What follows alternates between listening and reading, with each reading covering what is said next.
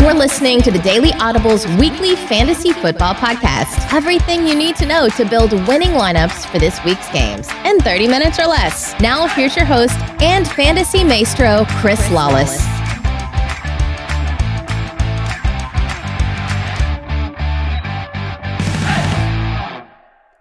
What is up, Daily Audible readers and listeners, and welcome to our DraftKings College Football Week 6 podcast. As always, this podcast is brought to you by the Draft app, the #1 rated fantasy app in the App Store, and the only app where you can do snake and auction-style drafts that last 1 week or 1 day or part of a day. Use the promo code Audible, and you can play for free this week. Okay, so looking at this main slate on DraftKings for Saturday, it is a 10-game slate. The usual suspects at the top of the implied totals list: Alabama, West Virginia, Ohio State, Clemson, Oklahoma, Michigan. 5 of Vegas's top 6 power ranking teams are in this slate, with Alabama, Ohio State, Michigan, Clemson, and Oklahoma. The only team out of the not in the top 6 that's not in this slate is Georgia. So as you might expect, there's some lopsided lines, and that always results in, just kind of some hard to project volume. Looking at Alabama, they're always tough to project, but, we know they're going to have, maybe 2 rushing touchdowns and 3 passing touchdowns or 4 passing touchdowns. It's just a matter of who gets those. Does Hurts steal one of the passing touchdowns?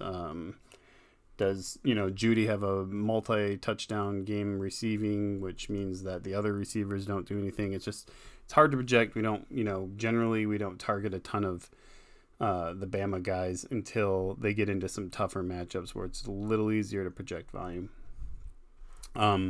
Kansas, West Virginia, we kind of talk about the game flow in the article, but it's going to be really tough for Kansas to do anything here because West Virginia's got a top, 30, top 40 run defense, and Kansas only wants to run the ball. So if they're not able to sustain some drives early, they could get down double digits in a hurry, and this could be a mess for them.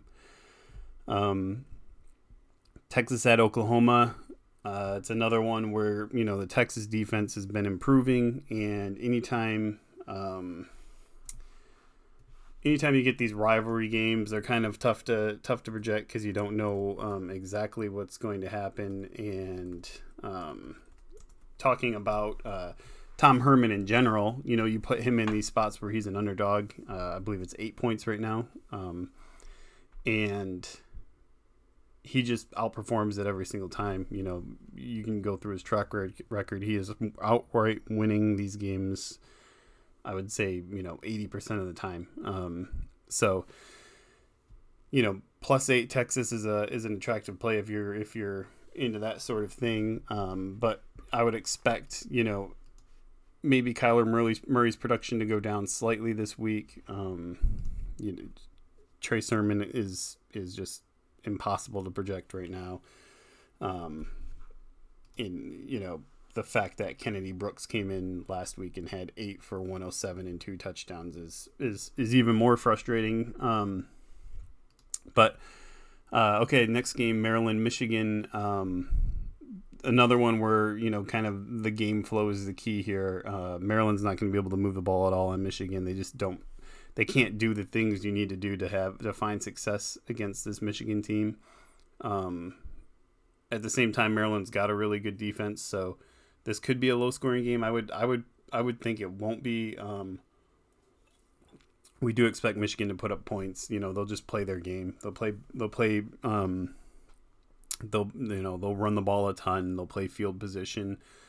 Kind of like the game. If you look back at the game last year, I think it was 42-14, something like that. Michigan won.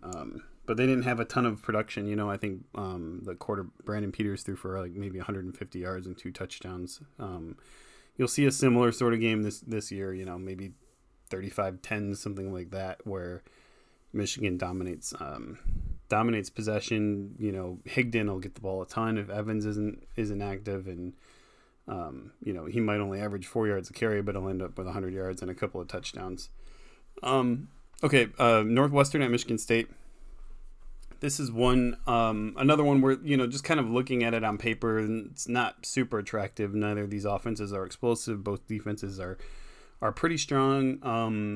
We mentioned the article, Michigan State's pass defense is struggling this season. I think they're giving up 290 yards per game, so that's something to keep in mind. LSU, Florida, that's one to write off entirely. Two quarterbacks that can't throw, two solid run defenses, two boring game plans. It's going to be a low-scoring game. Not a great DFS option there. Iowa State at Oklahoma State. You'll see some of that for sure in our article this week. That was the game last year that Rudolph threw for 400 yards in. I think Montgomery actually had 3 touchdowns running in that game. So that's one to keep on your radar. It'll probably be one of those higher scoring Big 12 games. I think Iowa State's 1-3. They're struggling. They're probably better than what their record would tell you right now. But at the same time, it's a 1-3 team on the road facing a really good Oklahoma State team.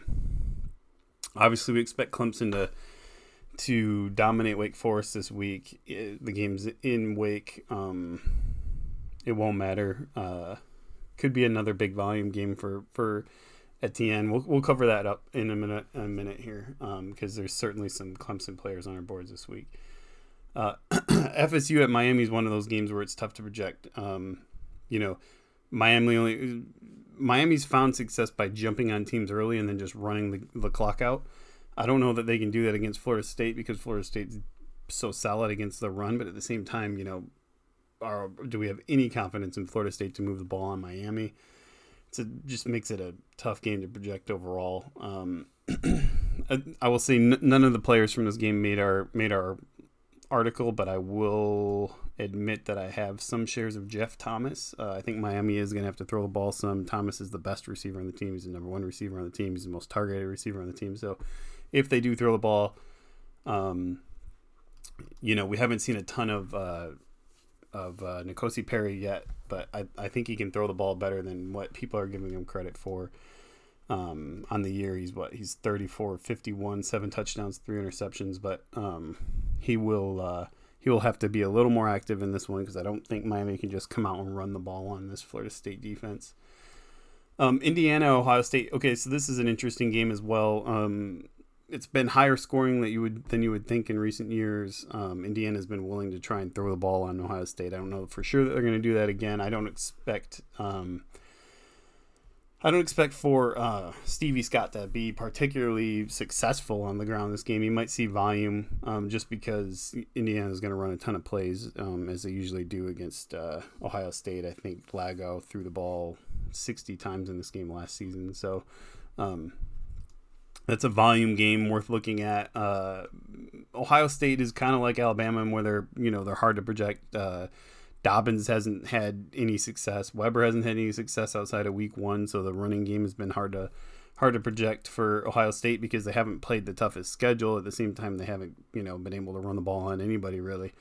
And maybe that's a result of going from being so RPO heavy with last season's offense to this season's offense being a little more pass heavy.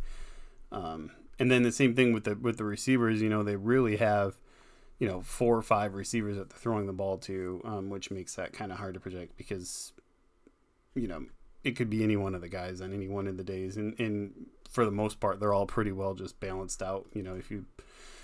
If you kind of look at Paris Campbell, for example, his game log, he's 14, 12, 17, 14, 12. And then he's got the, an explosion game where he had 8, 150 and 2 against Tulane. So really hard to use their receivers just because they're so inconsistent. You're not getting the 3X every week like you'll find out of some of the other guys priced in that same range. Okay, back. Let's just jump into our picks for the week. At quarterback, we are rolling with Taylor Cornelius and Peyton Ramsey. Cornelius at home, Iowa State. Again, we mentioned that 1-3 Iowa State team, and if you look specifically at Cornelius, obviously Rudolph was a guy that everybody loved to own last season. in this Oklahoma State offense. Gundy tends to throw it a ton. He's got a productive running back in Justice Hill. They just don't commit to it. He had 30 carries last week, but if you look at his game log for the season, he doesn't have another game over 15. In fact, he's got 3 under 12. It's hard to roster Hill knowing that the usage is that inconsistent, but at the same time, it's a good thing for Cornelius because he's going to throw the ball a bunch in a good matchup this week. We mentioned in the article that if you look at the guys at the top of this slate, they pretty much all have a 4x ceiling for their value. I would argue that maybe Tua doesn't because his workload is nowhere near as consistent as the other guys. But other than that, I would say 4x would be a stretch for Lawrence. Haskins could probably hit 4x against Indiana. It seems unlikely, but he the Indiana secondary is slightly underrated. They've actually been pretty successful this season. Kyler Murray's probably not going to put up 41, 42 points against Oklahoma. Will Grier, I don't know if Will Grier has hit 40 points this season. He may have done it once. Yeah, so he did it once. So he has a 4x ceiling. And Kansas would be a spot that you'd expect him to have a good game, but it's kind of like, if you look at those ceilings, I think 4x is a reasonable ceiling for Cornelius. He's hit it 3 times already this year. And given the matchup, given, the way he played last week, I think he's a good bet to at least reach 3x. And he's the cheapest of that group, looking at that top tier of quarterbacks, he's the cheapest of the group. He's been the most consistent in the group, and he has arguably the best matchup of the group. So Cornelius is our pick at the top of that price. And then if you're looking for a value play at quarterback, we're big on Peyton Ramsey this week. We kind of mentioned it earlier. Indiana's going to throw the ball against Ohio State. They will be able to move the ball against this Ohio State defense. It's not the defense we've seen in recent years, and particularly so without Bosa in that pass rush going. Ramsey will have some success this week. You can play him. You can, if you're doing a GPP, I would consider stacking him this week. Cash games, I probably wouldn't even bother. I believe. I'm going to pull up the current injury status here for.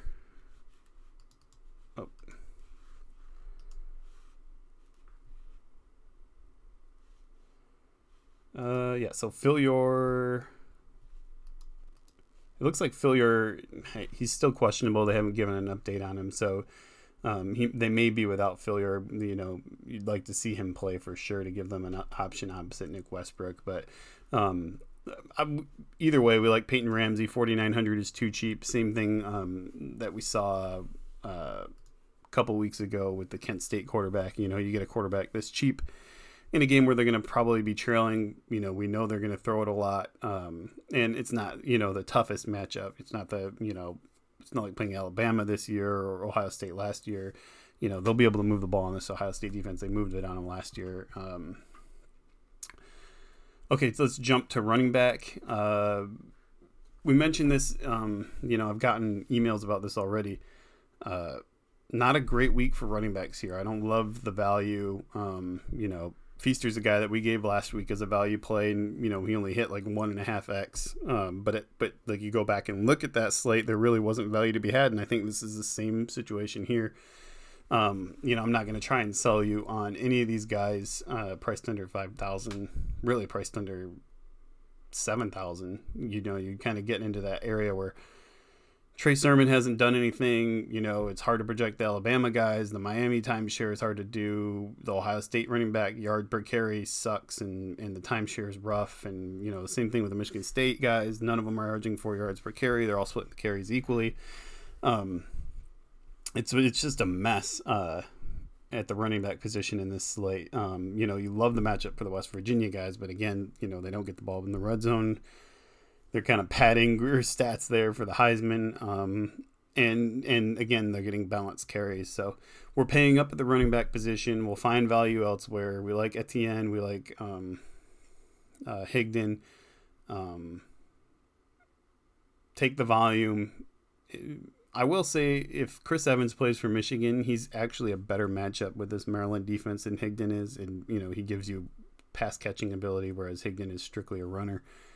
So I wouldn't necessarily consider starting Evans coming off the injury, but I would consider somebody else if he plays, because it'll limit, just how much workload Higdon gets. He probably will stay under 15 carries and won't catch the ball if Evans plays. So then I would look, maybe you roll the dice on Montgomery and hope that injury is not something that limits his workload this week, and hope that he can get something going against an Oklahoma State run defense that is usually pretty sound, but that he had success against last season.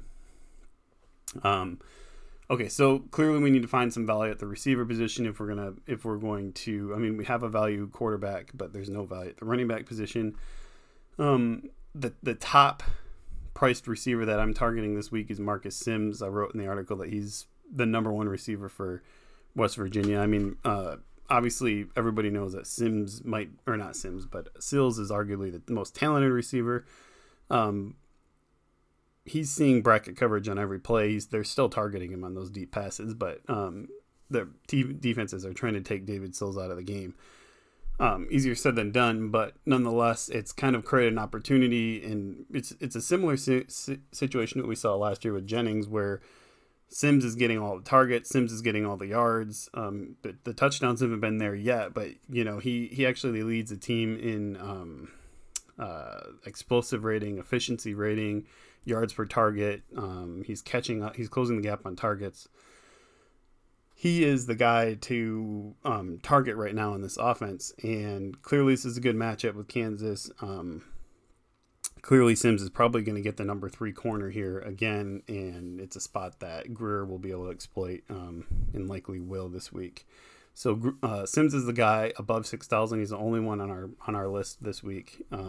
Moving under 6,000, Felton Davis is, he's preseason first team All Big Ten. Good numbers last season. I think he had, maybe 800 yards and 9 touchdowns on the year last year. Slow start to the season, only has 1 touchdown. He's only averaging 13 fantasy points per game, which is less than 3x his current salary, $5,600. Northwestern, we saw last week, Michigan really struggled to move that front 7, really struggled to run the ball.